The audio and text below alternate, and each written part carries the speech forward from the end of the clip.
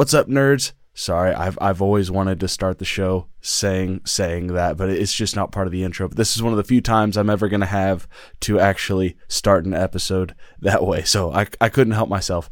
But hey guys, I know there's no episode this week. I'm currently away, but I still wanted to take this time for those of you who are still going to tune in and just share with you another project that I've been working on that you might find interesting, especially if you are into storytelling, if you are into tabletop RPG, specifically D&D, or if you're into maybe the horror section, of I was trying to make a Harry Potter reference there, but it didn't really work. I guess that's considered the restricted section where all those scary books were. But if you're into scary stories and storytelling, guys, there is another project that I've been a part of for a couple of years now. I think it was 2019, maybe late 2018, called the Potato Candy Network. Over there, you've already heard one of them come on as a guest. Actually, Casey Norris came on and talked about storytelling and writing.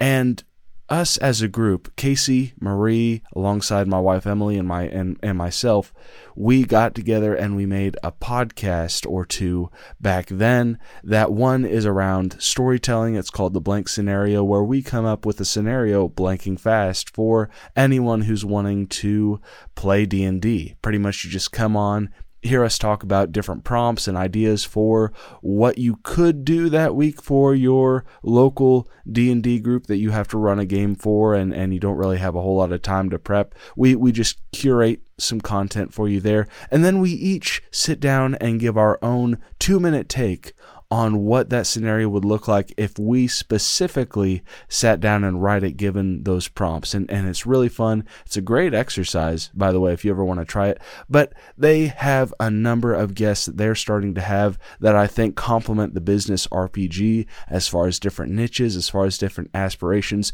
So if there is a place you'd like to go to maybe meet other nerd entrepreneurs or at least nerd creatives in different spaces, that's a place that you can go to, listen to the episodes over there. Let them know I said hi. Let me know for the episodes that I'm on how weird I sound and how much I mess up all those prompts. But go ahead, head over there. Also, there is the Dreadful Tales, actually hosted by Casey, where he comes on with a campaign, actually multiple campaigns, that he has been putting together for us as a group where we get to sit around and play through them and actually contribute to the story and the world that he is building, except we get to come on as characters. In one case, we're playing a RPG called Little Fears, where we are young children and we have to navigate this world where nightmares are actually real and find different ways to disperse those evil monsters as the 7-year-old that I get to play, who also is a D&D nerd. So yeah, I'm not projecting, maybe just a little bit. But guys, I wanted to let you know about these projects. If you're interested, I have links to both of those shows down in the show notes below. Be sure just this week, check them out, maybe give them a listen, maybe give them some love and some feedback and leave a review and subscribe over there for them. We will be back next week with a couple of interviews that, guys, I'm excited. I know I'm always excited, but there's some people that I'm very excited to meet and then in turn introduce you to in the coming months.